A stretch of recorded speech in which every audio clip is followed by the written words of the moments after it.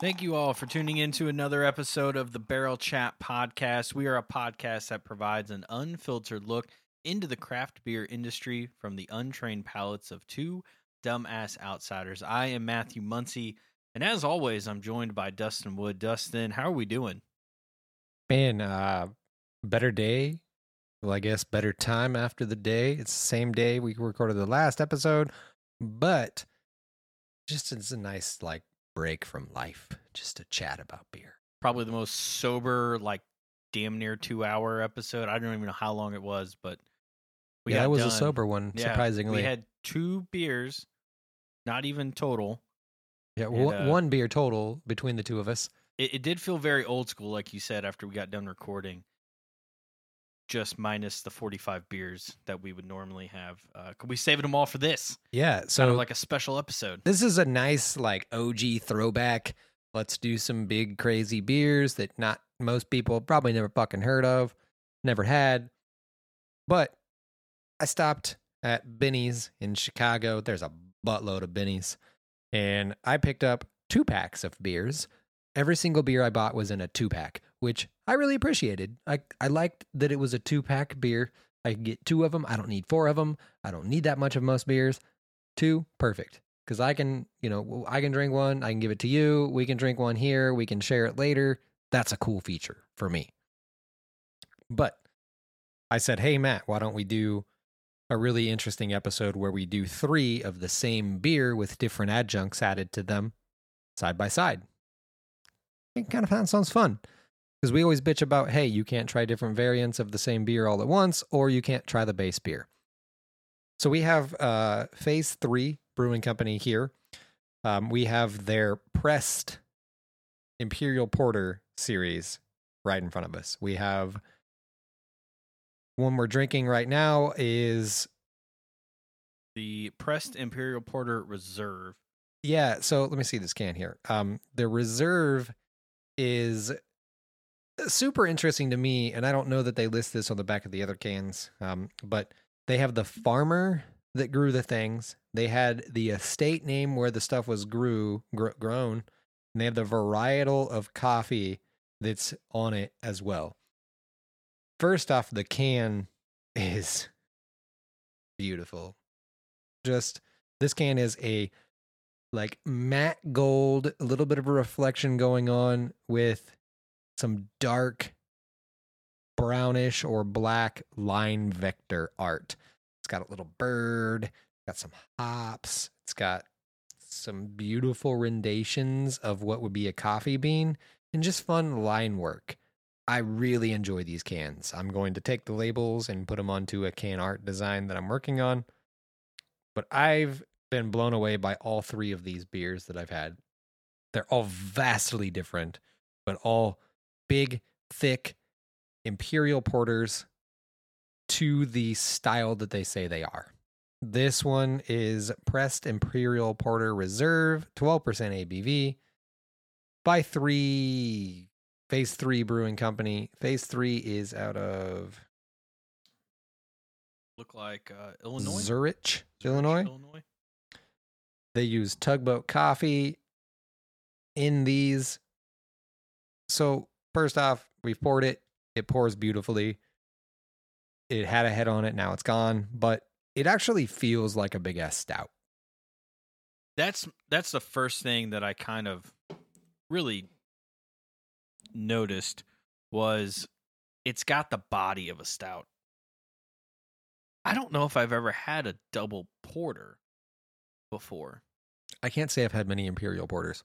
Yeah, which is an interesting concept because at what point does it just become a stout? Yeah, it's got to have some sort of a threshold that it stays under. Or it would be interesting to know, kind of after doing this, what is that threshold between the porter and the stout? Because this has the body of a stout, but it finishes like a porter. It's weird. Yeah, it's not as heavy. Yeah, it's like a crisp stout. Yeah, interestingly enough, but this one lets the roastiness come out hardcore. It's thick. It's got coffee in it, but it's not overbearing the style. So it doesn't overtake the beer itself. So you still get the porter base, you get the roasts, you get the like chocolate malts and the barleys that will come into it. But with that like hit of coffee, it's a good coffee. I wish there was more about this beer. That's one of those things that I kind of wish, people would add a little bit more detail somewhere. Like, what makes this a reserve? Because when I think of reserve, I think of something. I think it's very aged. I think it's that it's. Let me look at the other can. So I went here, and it's just an Imperial Porter with tugboat. So I think it's because this one has the like actual farmer that grew the stuff. It has the actual location where it was grown. Okay. So I think it was like a farm to table type of version of this beer. Okay. Like a very limited release of coffee that was probably roasted very specifically for this beer, picked from a farm that grew them, and then the hops were probably picked from a different farm specifically for this beer. So my guess is it's very limited release ingredients. That's my guess. It doesn't say that, but just by looking at the fact that it has like the farmer in the estate on this one and it doesn't have on the other ones. Yeah. Okay. We'll go with that. Sure. I mean, that's the only way I can. Yeah, I mean, you're not wrong. That is the only difference that I see outside of obviously labels and color, but but what's in it. I just wish there was a little bit more. Like, is that what makes it reserve? What makes it reserve? Is it because it's a double? What's up, Phase 3? What makes it reserve? Yeah. Like, what makes this reserve? Because usually you see reserve in the like super limited things in the spirit industry, world, yeah. And it's usually, like something limited or something fancy. They blended a bunch of different barrels or something like that.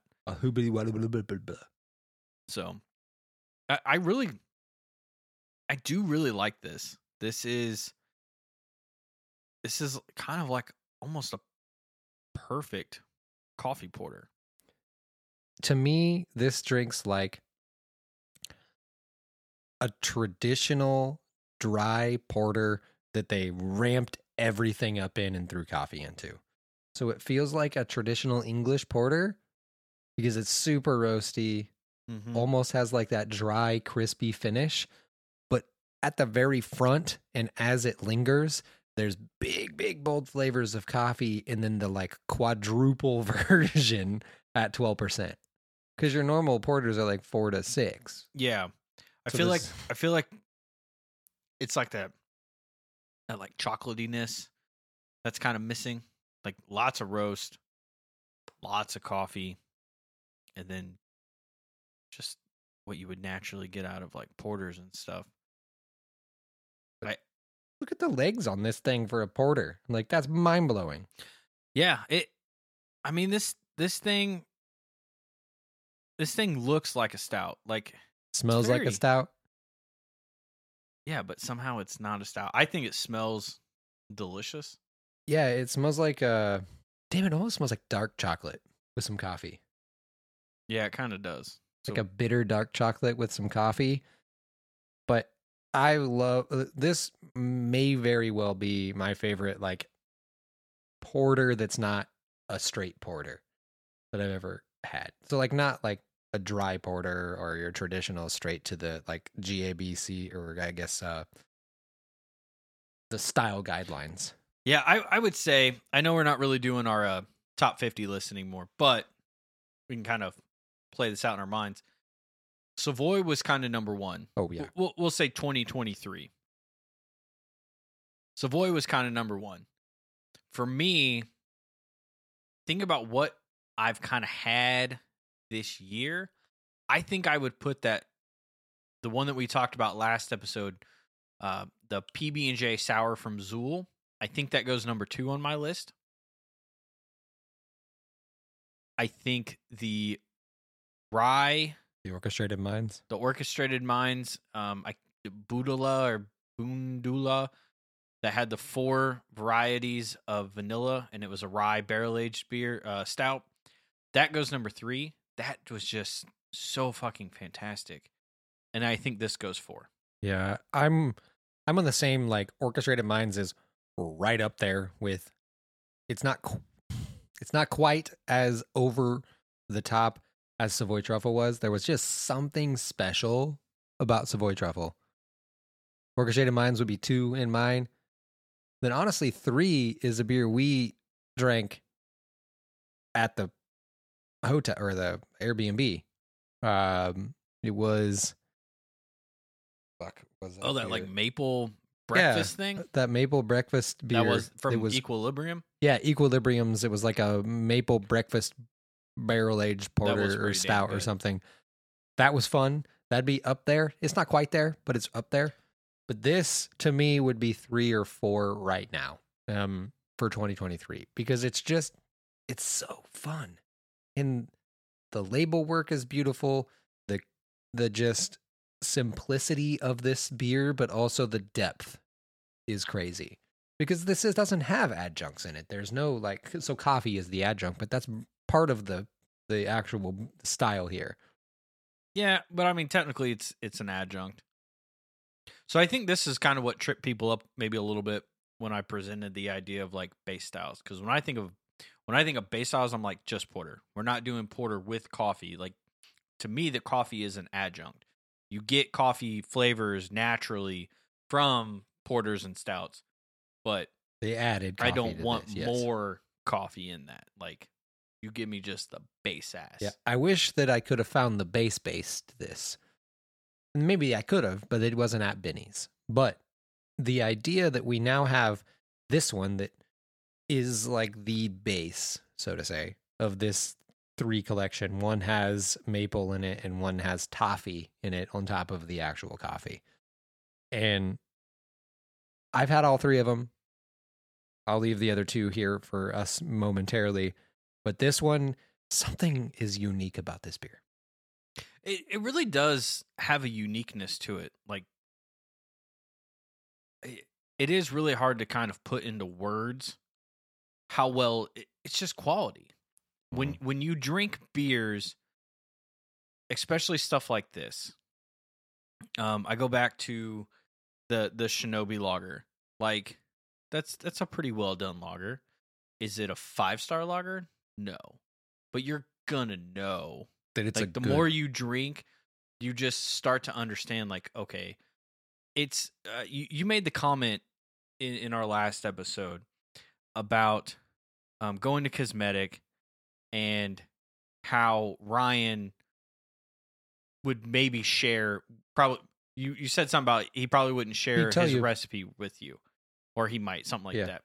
The difference is you could take that recipe and you still wouldn't make it as good as he does. Yeah, like I said, my statement was you could go there and he would probably damn near share everything with you on how he made the beer, and you still wouldn't be able to make it like that. Yeah, and like that's kind of the difference that you start to see in some of these top quality breweries is that just the quality from the ingredients to the way they do it, they take their time. It's not rushed. Like that's when you start to get these fascinating beers. Like I guarantee that Savoy Truffle was just I can imagine the amount of time that it took. The entire fucking time. Whereas we've heard stories of like, well, this needs to get out and it's not done. But it's going to get drank. It's getting People out. are going to pay for it. Yep. So that's all that matters. Fuck it. We need that tank for something else. But at that point, that's when we, as educated consumers or relatively educated consumers or consumers that drink maybe too much beer, that might be why we're educated. Like we're not experts. We're super users. There you go. I'm a power user. Power user. Yeah, that's another word for that. I'm a power user in the beer industry where if I taste a beer that I know was rushed, I know that it was rushed. If I taste a beer that has an off flavor, God damn it, I'm going to pull that out of there most likely. Not every time, but a lot of the chances of diacetyl and some of the other things that you can get in beer, chances are we're going to catch it. Yeah. We may not have the Cicerone certifications, but it's really not that hard to tell what a good beer is.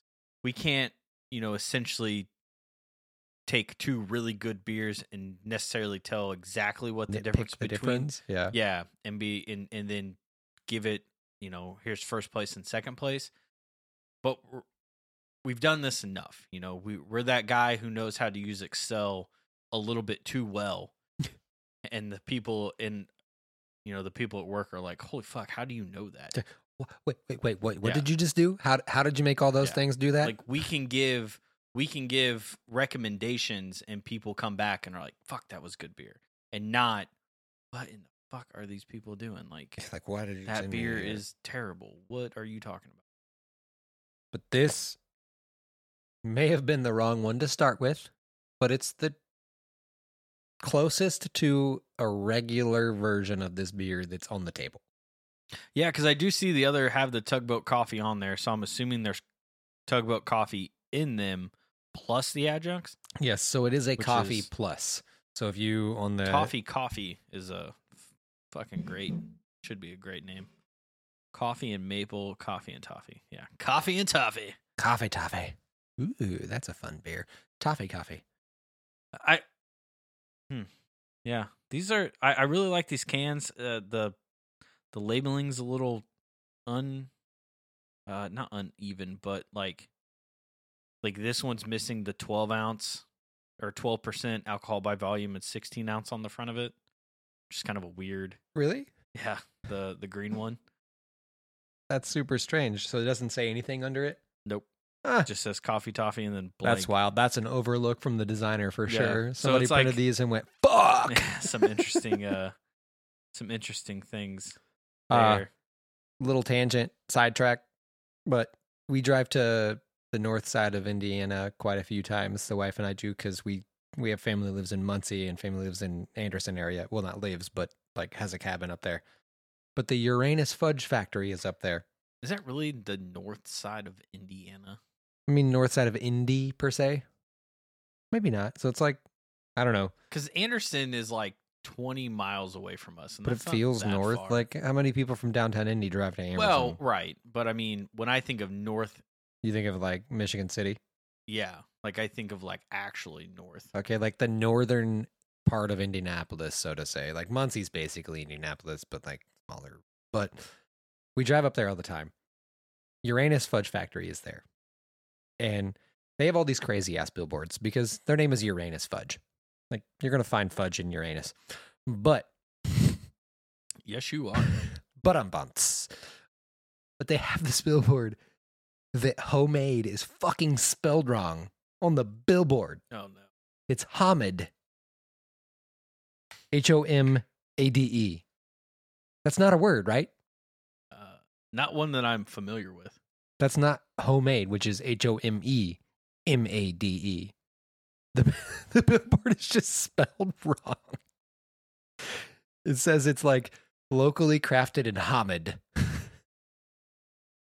All of me's like that designer drives by that every day and goes, God damn it. Yeah, and there's probably like, we can't fix it. Like, that's your fuck up. Yeah. There's spell check on Illustrator, dude. I swear to you, you can spell check on Illustrator, Nathan. Anyway, bad rabbit hole. But that's the same thing that happened here. That's definitely a designer fuck up. Yeah, I could see that. If it's on the other two cans, it's definitely a mistake. Because you would think that these would have all been made around the same time. Maybe not. I think they were all probably released around the same time because there's no chance that they would have just all been at this liquor store side by side at the same time. Well, and these kind of feel like an event kind of release with how they're labeled. They look like they would sell well in like a mixed 4-pack if you had another one with it. Yeah. It feels Ash and Elms at release, like it does. Like the color changes and the layout and things like that. So this Imperial Porter Reserve has a 4.22 on Untapped. Yeah. 164 check-ins. That's a pretty rare beer. Yep. Like that's rare air right there. Phase 3, Lake Zurich, Illinois. I think we just said Zurich earlier. Microbrewery. What's their overall rating? 4.14. I was going to say, it's got to be pretty high. They're like really, really sought after. And we just got some of the distro here in Indiana, but nothing like this. Like these don't show up here. Interesting. All right, But these they are also times. supposedly Oh, make there we good go. like lagers and pilsners and stuff. So that's fun. Yeah, they got a 4.07 New England. They got a 4.25 Imperial IPA New England. 3.75 lager. Milkshake IPA. Man, milkshake IPAs are my jam right now. Like why did we get these fucking fruited sours Yeah, and not this why- milkshake IPA? Why is it that the smoothie sours are the ones that made the thing and not because it's like They're the I same understand when way back in the day we did that Rochester Brewing Yeah, blah. and we did their 12 days of Christmas. beers. Yeah, Christmas, and it was all milkshake IPAs. 12 days of milkshake, I think. And most of them were pretty fucking gross. Yeah, and thin as fuck, not milkshake quality at all. Like, sorry, Rochester Mills. But I've had a few lately. We had one at Foreign Local. I had one at Foreign Local. I sampled it. And it just absolutely fantastic. I feel like I had one at Moorfest too that was really good. Yeah, Because I think remember you did. having two very recently. But they got one here, a strawberry chantilly 4.20. Like, man, give me milkshake IPAs. I had a milkshake IPA in South Carolina. It was a pineapple milkshake IPA from Westbrook. So fucking good. Well, Like 18th Street used to make dope ass versions of milkshake IPAs. 5 or 6 other local breweries made good ones, and they just died, which sucks. yeah. I mean, wait, to be fair, I can't drink them now, but I- I still enjoy them. I feel like they were a massive fad, and everybody had multiple of them. And it's not a bad thing when those things kind of fade away, but it does feel like the ones that you get now are made really well. It's not just like the smoothie sour thing where some are good and some are just kind of like, what are you even doing? Yeah. And you had that with milkshake IPAs where you're like, oh, this is bomb. And then you had a bunch of shit ones and you had to kind of wade through. Yeah, all this is that. like just milk. Like, this is weird. Yeah. Not And good. now it's okay. Like the people who are making it are actually making it. Like they're not just throwing shit against the wall and seeing what sticks. So which one did we pour? The Maple. coffee toffee. This is No. the one I was excited about Yeah, coffee toffee. because I am a huge toffee fan. Heath bars are my jam, despite the fact that they do not agree with my teeth. I don't think they agree with anybody's teeth. To be honest. To be fair, this does not agree with our teeth either. Beer doesn't agree with your body. I don't think beer is supposed to be in your body. Probably not. Yeah, there it is. Pressed toffee. There you go. That is 4.22. dumb. That is really dumb. It pressed dash toffee. Well, this is called pressed Imperial Porter coffee and toffee. So get our naming situation here. Phase 3. That's not good.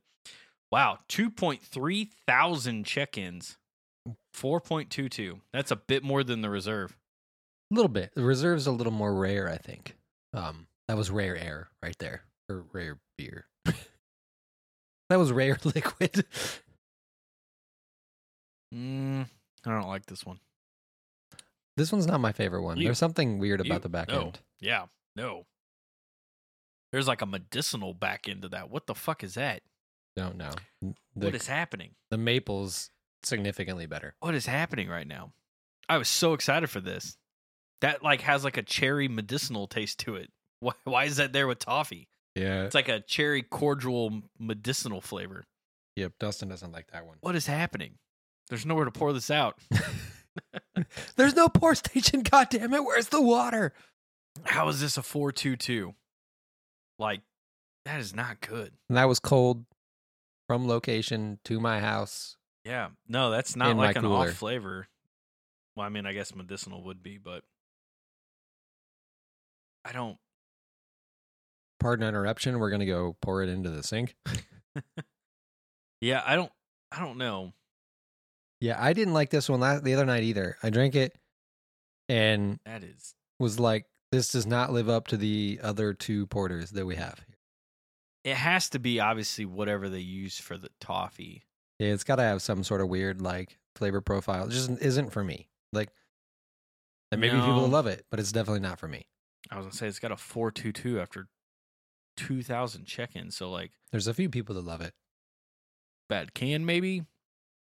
I don't know. Bad 2-pack? batch. Like, yeah, bad 2-pack. Like what? There's just something off. It's holding carbonation just fine, so it looks like it's brewed fine. It smells okay, but there's also a weird, like, cordial smell at the end of it. Yeah. All right, so we've cleaned out the glass on that one. Sorry, it's phase 3. That's I don't know what the fuck happened there, but that beer was just not worth drinking any more of. And so we have now moved on to the maple variety of this, which Dustin has promised me is going to be good. Pressure. And so let's hope. It does have a much better aroma to it. Definitely sweeter. You can tell there's, I don't feel like you can say that you can tell there's maple in it. Like if you were just handed this without knowing what it was, but there's a much sweeter variety there's a sugary to it. note on the nose. So it's like a sweet pastry as opposed to like a dry baker's chocolate. Yeah, like a chocolate pastry is kind of a good way to phrase that. Smells like a sweet chocolate pastry. Yeah, it's definitely a sweeter version of it. The rare or the reserve, which apparently is really rare, is just the like baker's like simplistic dark chocolate notes.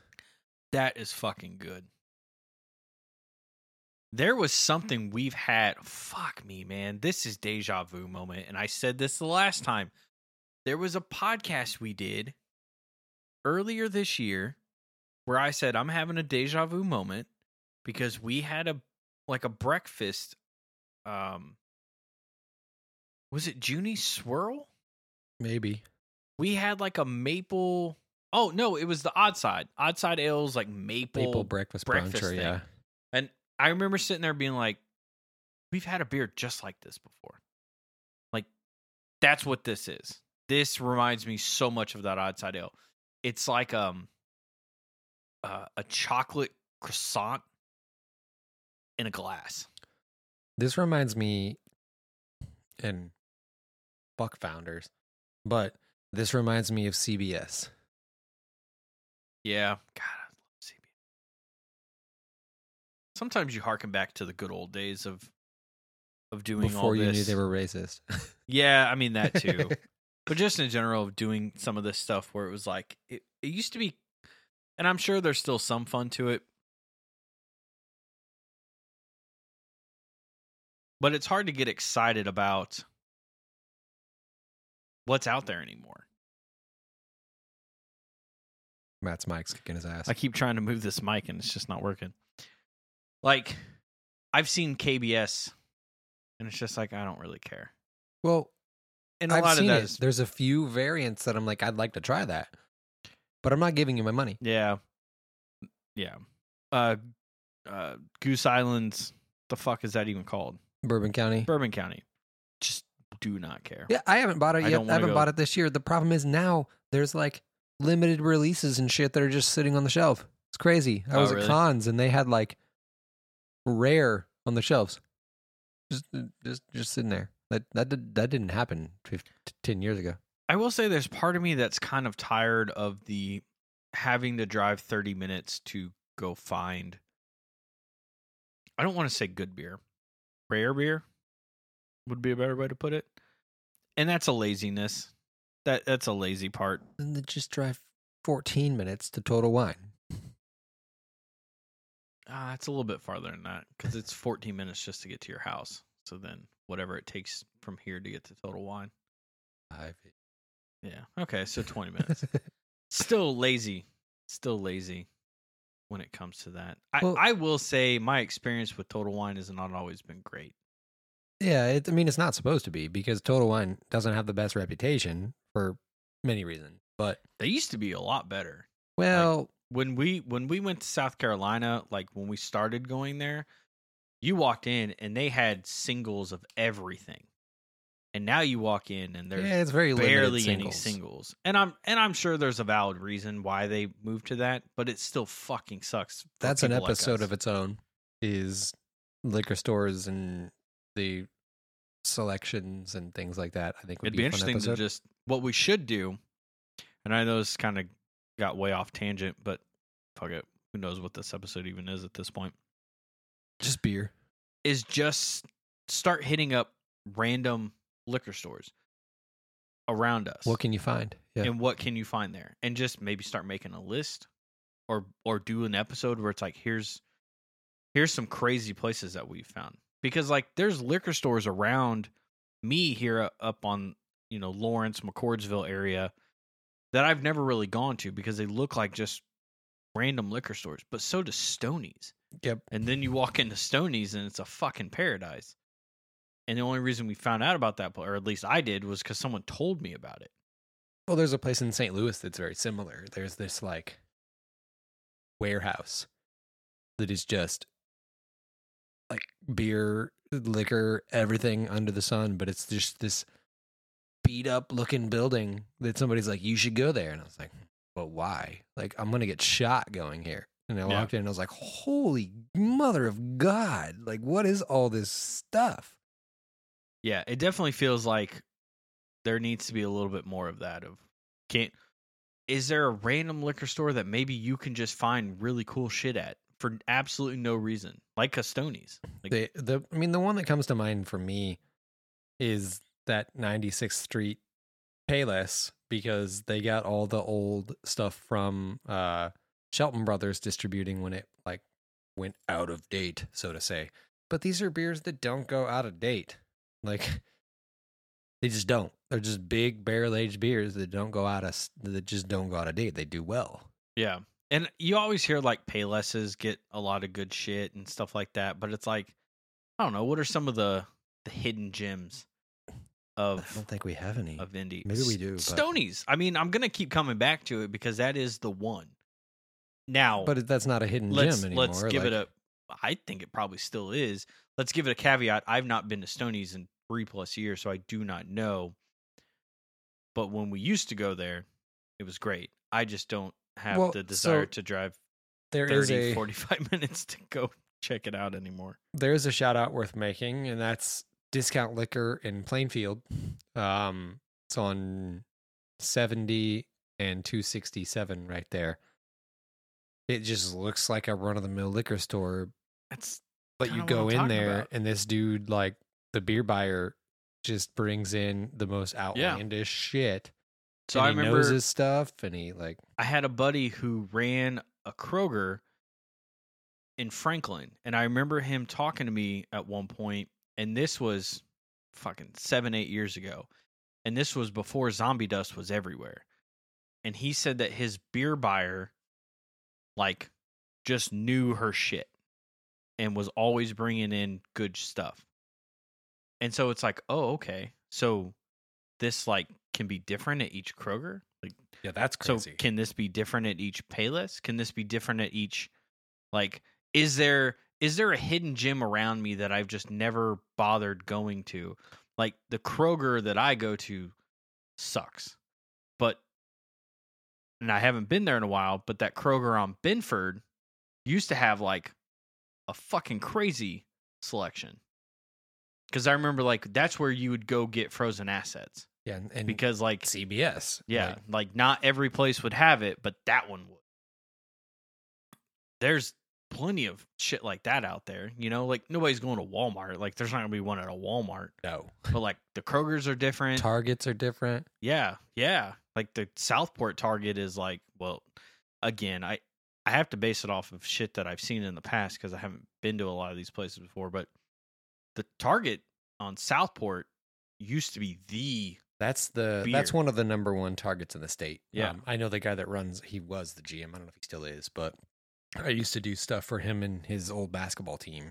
Because that's like where when they started having like an entire craft beer like section, and it was headlined by Taxman. That was one of the first super targets. Yeah. Too. Like, but so the Target on 106th in Michigan over there on the west side is one of the first ones that got the liquor store inside of it. Like, it has its own little like front section that's all beer, booze, and wine, and not in an aisle. It's a fucking like section. This is a good Instagram post, and I'm going to post this. Like, what are the hidden liquor stores that we need to find? Because I think that could help a lot of people. Because not only can you find good stuff from Indiana and maybe some older stuff, but maybe there's places that get some crazy outside stuff, you know? Because you've talked about before, when places come into town for festivals and events and things, they can sometimes sell their stuff around. Usually we hear about cons and things like that, but are there any... The cons of the world, the other ones, Vine and Table. But it's like, there's gotta be, but you know, they can't all be north side. Yep. You know, and Stoney's is in the middle of fucking Emerson and like 10th Street. Well, it used to be Party Pack, but they fell off the face of the earth. Yeah. But it's like, where are these hidden ones go? If Craft Roads has got some crazy shit,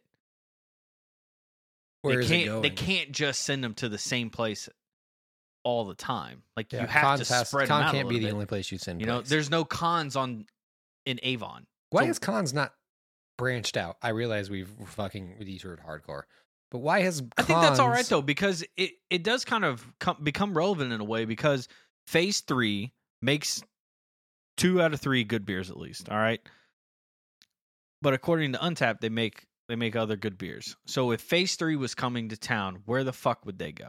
They're at cons. That's right. That's the space. But like, if you've never been to cons, go. No questions asked. If you've never been, go, because you'll be fucking mind blown. But be prepared to spend money, because they mark up their shit because they can. People pay that, because where else are you going to get it? Like, where else are you going to get that stuff? Yep. Like that meadery we were talking about is at cons. I've never seen it in another place in Indiana.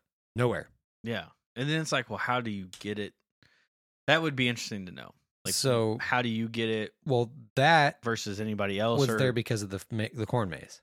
Because okay. they were at the corn maze. So it's just been there a while. Yes. But because nobody knows what it is. Because they've just...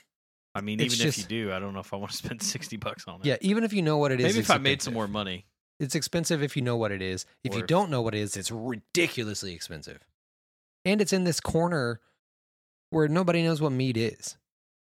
I feel like nobody. But I feel like that's the kind of stuff that you buy for a bottle share, or like if your significant other really likes it. Like, Alexa loves mead. I just don't know if she would appreciate a $60 bottle of, like, I don't know if she would appreciate that as much. That's the same with Shelly. Like, and I feel like that's the kind of stuff that you share with people who are who are going to appreciate it as much as you, because those at a certain point, nerds. because at a certain point it's like, oh, well, that's really good. And it's like, okay, but I can't have an in-depth conversation with you about the intricacies of it. Yeah, well, like circling back to the beers we're drinking. But she would also be pissed if I bought it and just sat it on the shelf and was like, I'm gonna let other people drink this, not you. Yep. And it may be 5 years from now. So circling back to here, what we're like the beers we're drinking, the like subtle differences between the Reserve and this. Like, most people, yeah, sure, I taste a little maple in this. But to me, this is like an entirely different beer. Like, the base is there. It's still got the body. Still got that, like, the viscosity. The roasty is still there. But that maple just changes this beer to, like, this sweet subtlety as opposed to a bold, roasty porter. I still just don't get porter out of these beers. I really I gotta read up on this. I'm fascinated by this. They're thick as fuck, right? Yeah. Like, everything about this screams stout. If you put this in front of most people, they would be like, this is just a stout. You didn't tell them what it was out of like a pour or a blind tasting? It is truly fascinating. This is better than half of the pastry stouts we've had this year, though. And this just goes to show, like, you know, this is kind of where the two dumbass parts come in. It's like, well, fuck, I don't know really what the difference between a porter and a stout is. I know porters are usually a little bit thinner. stouts are, a little bit heavier and shit like that. But like, Yeah, when it comes to this, like, what the fuck is an Imperial Porter? I honestly don't think I cannot remember having an Imperial Porter before. I know Sean, actually, Manahan at Copacetic made, what the fuck? Mercules was an Imperial Porter one year. Okay. So he did Imperial Porter because it was Porter's Porter with like a heavier drain load and stuff. Interesting. But he would be a good one to ask because he would be able to explain it. Or Ryan. Probably starting with Sean because Ryan's more of a traditionalist. But he would be able to explain it. Maybe way the fuck up here above our head. But yeah, we'd be like, mm-hmm. Yeah. This was damn good. I would honestly say if you're up in the Illinois area, I don't know where Phase 3 distributes to within Illinois, but check out a Benny's. They're everywhere. They had them at the random liquor store we went to when I was trying to find Dank Meme, which apparently is harder to find than I thought it would be. Oh yeah, they did have Phase 3, right? That weird fucking. Because I thought about like buying none of these, but they had some. Yeah, like, I thought other about Phase buying some because I was like, I feel like Phase 3 is like a big deal up here. But I did not. I didn't take any beer back, which is probably a good thing, since I have to slow roll it, as I think I know what my heart condition is caused by, aka beer. Does your watch just tell you? No, it's it has to do with when they went in and did the entire procedure to then tell me you do not have what we thought you had. I started Googling. Sorry for sticking a fucking thing up your leg, though. Yeah, and now you have to deal with all that. But I started Googling my symptoms, and I came across like this syndrome, and which I'm is not trying definitely to play a great way to go. Yeah, right. I'm not trying to play Google Doctor here, but like I came across this syndrome, and it had kind of 3 unique symptoms to it. One was like basically you randomly black out, which I do not do. Another was seizures, which I do not have. The other one was your heart rate escalates basically when you've been like drinking too much, out in like too much heat. Every time that I can physically recall this happening to me, where my watch is like, hey, it's over 120 for 10 minutes. What the fuck, man? Like, I have been drinking. And like, usually when I think about in the past, the one time it triggered way too much was when I had COVID. But our bad. It happened on vacation, and I had been drinking. I drink on vacation. I didn't drink. The thing was, I wasn't sitting there drinking a ton. I wasn't even drinking when it happened. But I think there's just maybe something about alcohol that causes too much of whatever is happening in my body to do this. But like I think back, when were the times that I've noticed it or I got the alert on my phone? It's times when I've been out drinking with you, and I never really thought two things of it.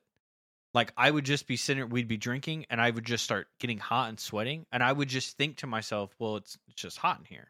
It's not like we're in the middle of winter, and I'd be like, why am I fucking sweating in the middle of winter? I would just think there's a shit ton of people in here. It's hot. I'm drinking beer. Typically, if I'm out with you, I'm not drinking cream ales all night. Baby beers. Like you're drinking the stuff that kind of, beer just heats up your body anyways, and you add all this other stuff. I mean, we have 12% beers right here. And so I think the over drinking of beer, and I hate calling it over drinking because that makes it sound like a problem or anything, but like drinking too much maybe throughout an entire day like in one sitting or something, or maybe there's some, it is what is causing it in a way. Plus the excessive heat, because I'm sure like there is something to fucking anxiety. My heat like I'm sure if I sat outside and drank all this shit this week where it's 90 degrees, I would probably all of a sudden have arrhythmia and everything would be. I mean, if we drank all 3 of these, even shared outside in a 90 or in a hot tub or something, we would be fucking hammered. But like what I have decided to do at this very moment, considering I haven't been back as of this episode to figure out see what they tell me is wrong. That's coming up next week. If they even fucking know at this point. It's a guess. But my thought is I'm just going to kind of stick with one beer at a time. Like obviously episodes and stuff are going to be unique, but that's only once a week, once every 2 weeks. I don't really give a fuck at that point. I'm not going to die from this.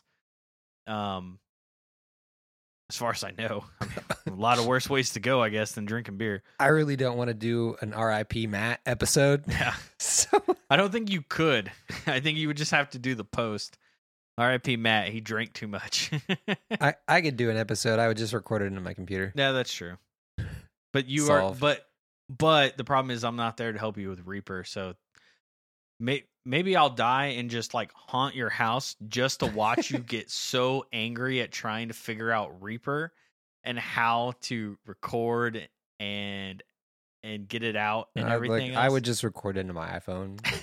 That's fuck it. So what's funny is we use Anchor and you can literally do that. Yeah. You can record right into it. So that would be the way to go. That's what I would do. But my thought was just stick with one. That's kind of why I've been drinking one until today is just stick with one. Yeah, I 2 or 3 beer idea. Yeah, just go with one a night, slowly clear out your backlog. And then this may sound a little bit crazy, but I think I'm going to move to classic beers after this. After I get through my backlog of beers, I don't want to say I'm not going to buy any beer because that's stupid, but I do not plan on purchasing any beer until I'm through what I have, and that's probably going to take a few months. And I think after that, I'm just going to go to some classic styles. And stay away from stuff like this. One, save a little bit of money for myself. I'm not rolling in dough. Yeah, these ain't cheap. Especially with student loans about to start back up. Yeah, fuck America. But like that Shinobi lager, I probably never would have tried that on my own. That's what I want to be drinking now. Like there was something that More Beer Fest did to me that I've tried to explain now in two episodes in a way. It has unlocked something in me of like this Tugboat, Maple, and the Reserve are fantastic beers. Do not get me wrong. But I don't know shit about Phase 3. That's how I honestly feel. Great. You can make a really good Imperial Porter with some adjuncts. What else you got? They have good lagers, apparently. But that's the thing is, would I have bought that lager? No. Like, and see, it's weird that I came home with Shinobi Lager, but he was like, we have this lager. And I was like, fuck yeah, let's do that. Like, yeah. Cool. I brought home a white stout and a keg, a growler. A growler? A crowler? No, it was a fucking awesome growler that's just, visible now. But I brought that home because white stout, I mean, you're going to do that. Yeah, fucking white stouts are so good. The lager was one of those things that I was like, look, you guys make good beer, so I want to try something that is run-of-the-mill, so to say. But even then, is run-of-the-mill with awesome additions to it that made it even better. Yeah. I go and I start to think to myself, this is what I seek out, and I understand why I do it. We've all kind of cut our teeth on the bare bones, and now you're looking for something a little bit more. That score, you need more and more. But at what point are you satisfied? Never. Yeah. You're an American, you're never satisfied. I mean, that's true too. Bigger, better, bolder, faster, stronger. But I just think like Texas. What am I missing? Because I don't want to say what are we missing, but what am I missing out there? That is just fucking simple. Daytime from Lagunitas is one of my favorite examples of this situation. I just happened to grab that one time, and that is hands down one of my favorite beers to drink. And it is a session IPA. It's like 4.8%. It is so fucking good. And it is so goddamn boring. Yeah, and I've literally talked to multiple people and wanted to explain the difference between these crazy things that we drink to talk about and then the crazy things that we drink that we enjoy. Because while Shinobi Lager is not crazy, so to say, but it is a It's unique unique. representation of a style. So is that crazy craft beer?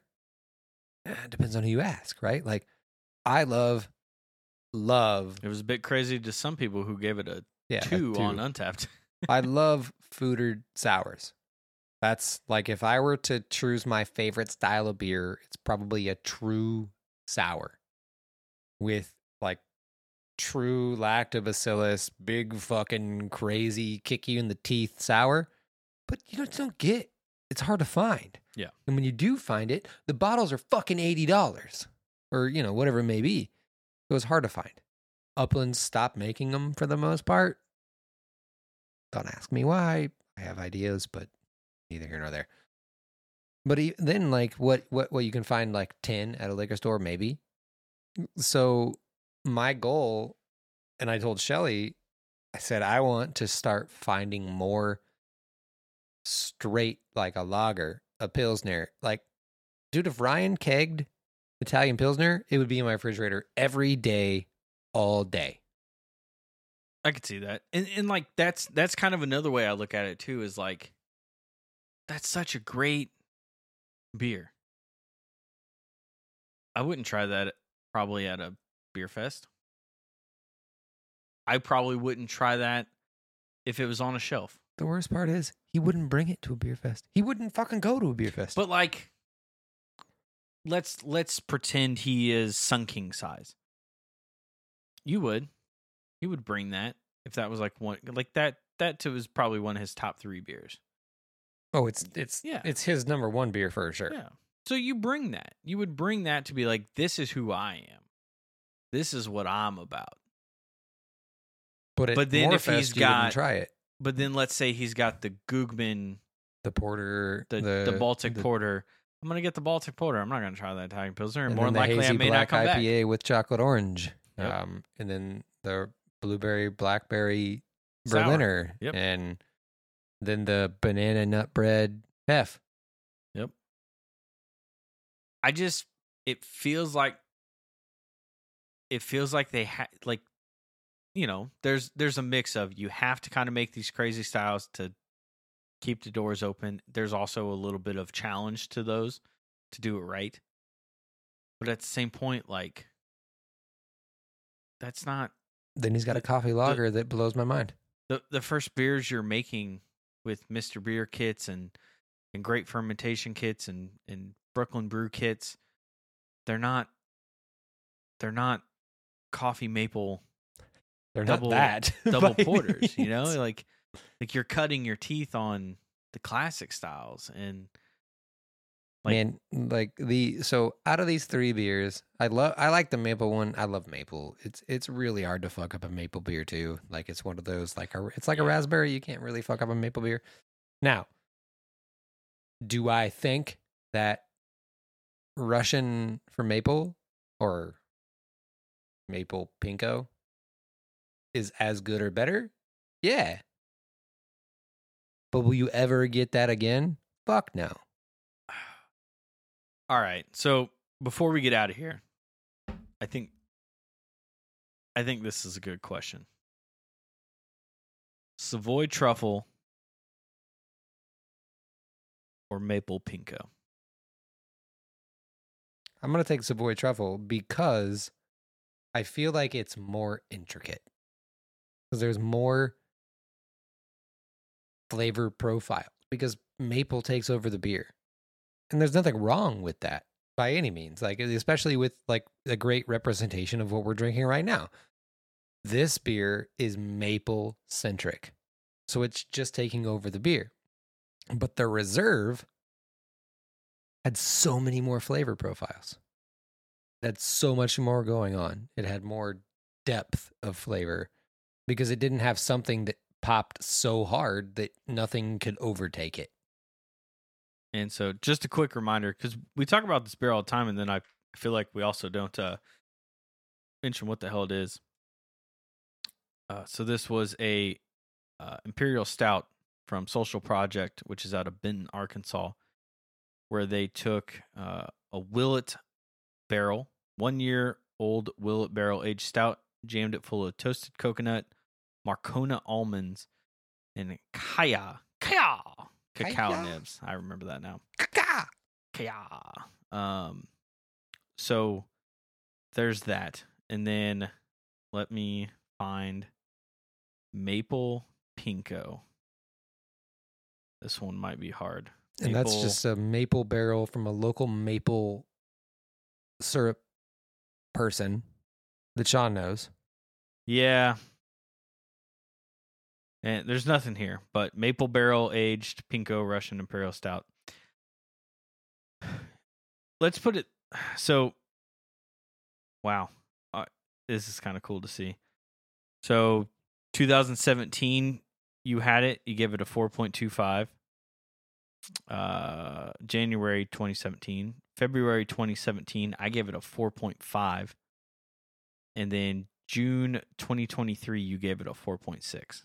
I legit funny. think it was better when we had it there. Yeah. It's fucking wild because that bottle had been through hell and back. Death, all kinds of shit that bottle went through.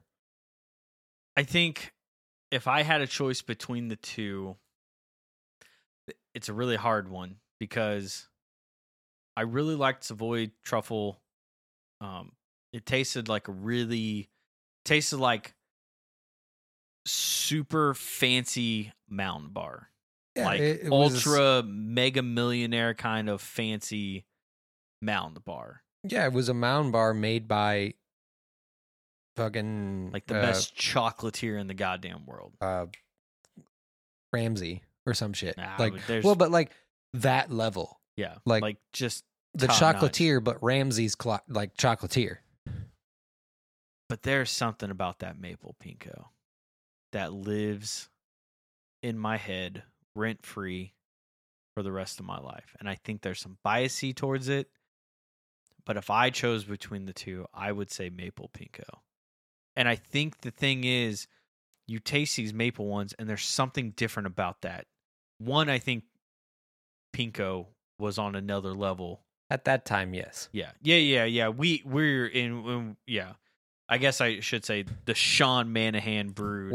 We're comparing Pinko 2013, 2014. Yeah, first year Maple Pinko era. That they were just on another fucking level. I don't think they knew where they were. No, I don't think they. I think certain people probably knew what they had, and other people didn't. I don't even think Sean knows at that. Like he didn't know at that time what was like happening. It was crazy. But that's one of those ones that we kind of talked about, the quality of the carrot. People say you cook something with love. And what that tends to mean is you put a lot of time and energy and preparation into this, and that's why it tastes better than just you threw some spice on it and threw it in the oven. Yeah. Like, you fucking set it out for I think about the steak sit for a steak is a great example with salt on top of it to pull the moisture out. Yeah, throw it on. Yeah, you let it sit outside. You let it sit not outside, but out and get room temperature, and you put salt on it and you brined it. You really took care of it to make it better. That's what some of these beers are.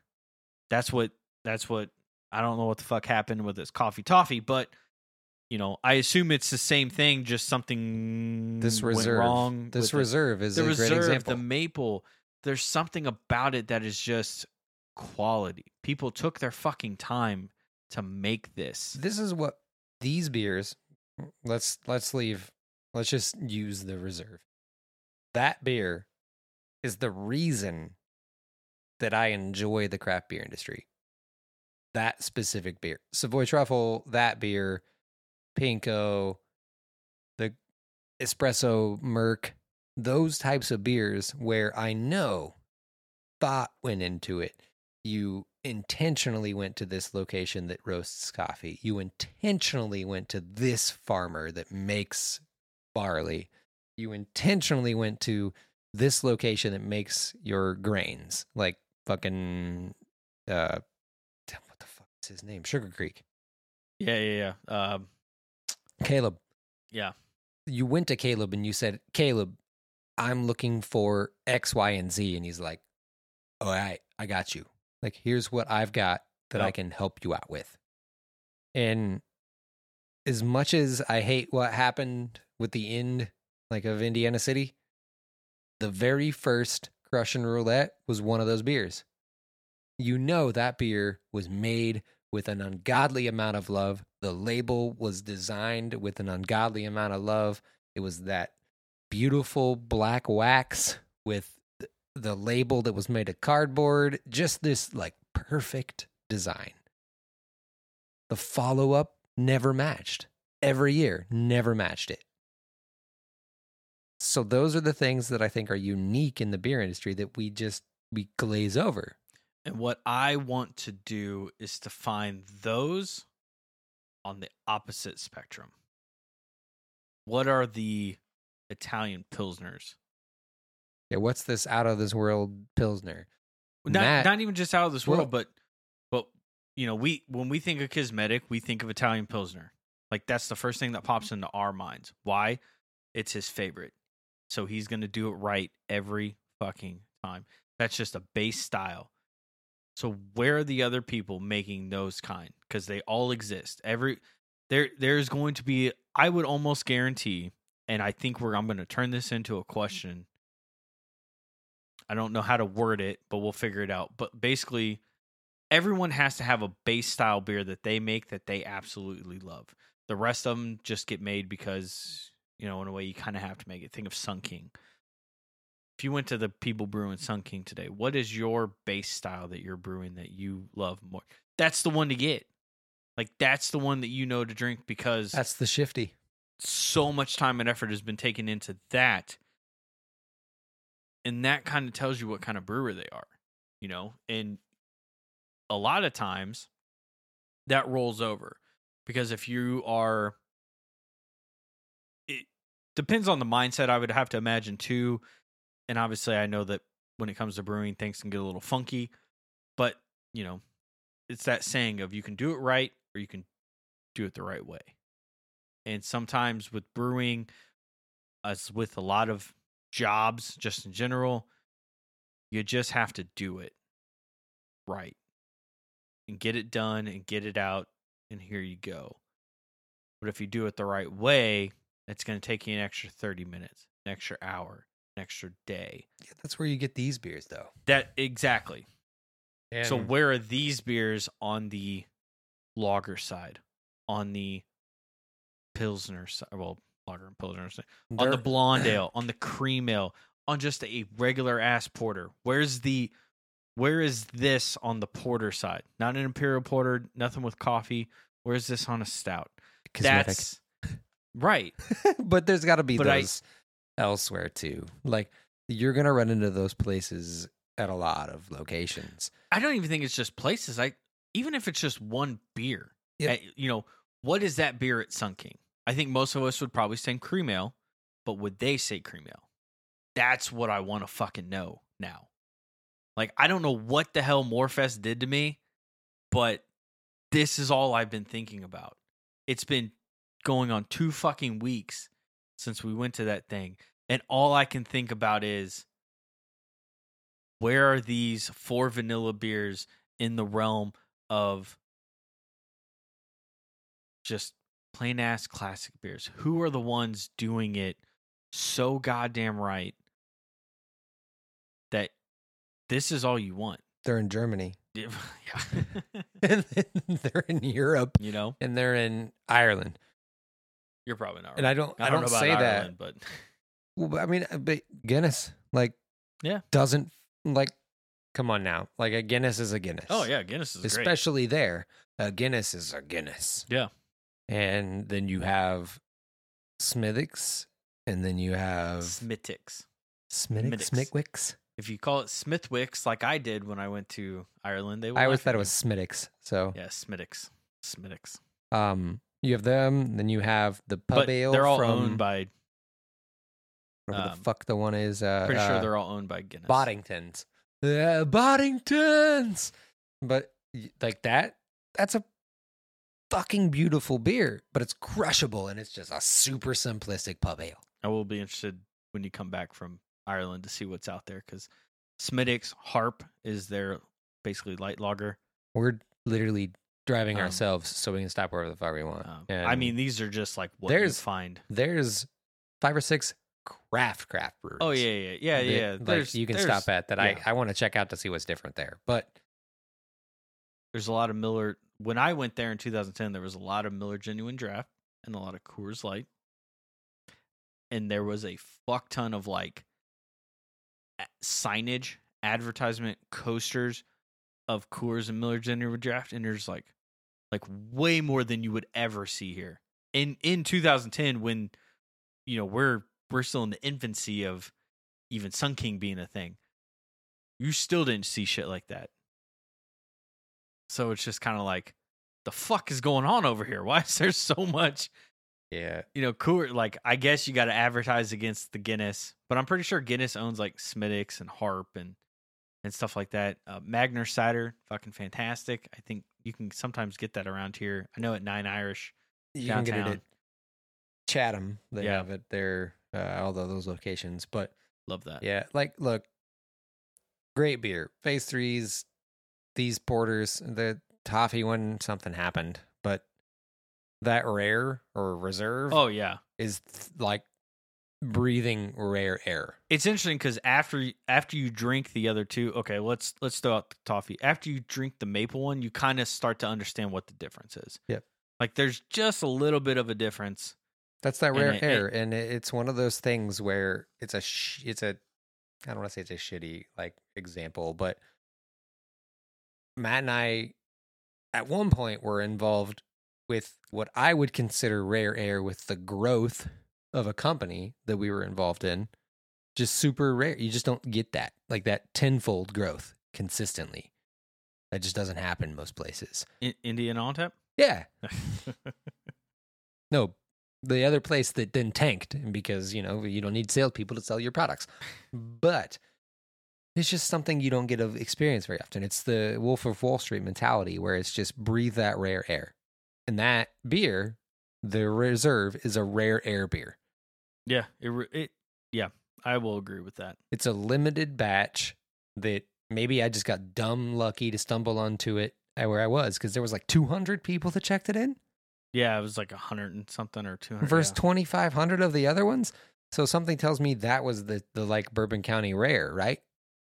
So to me, that beer represents what I want the craft beer industry to be.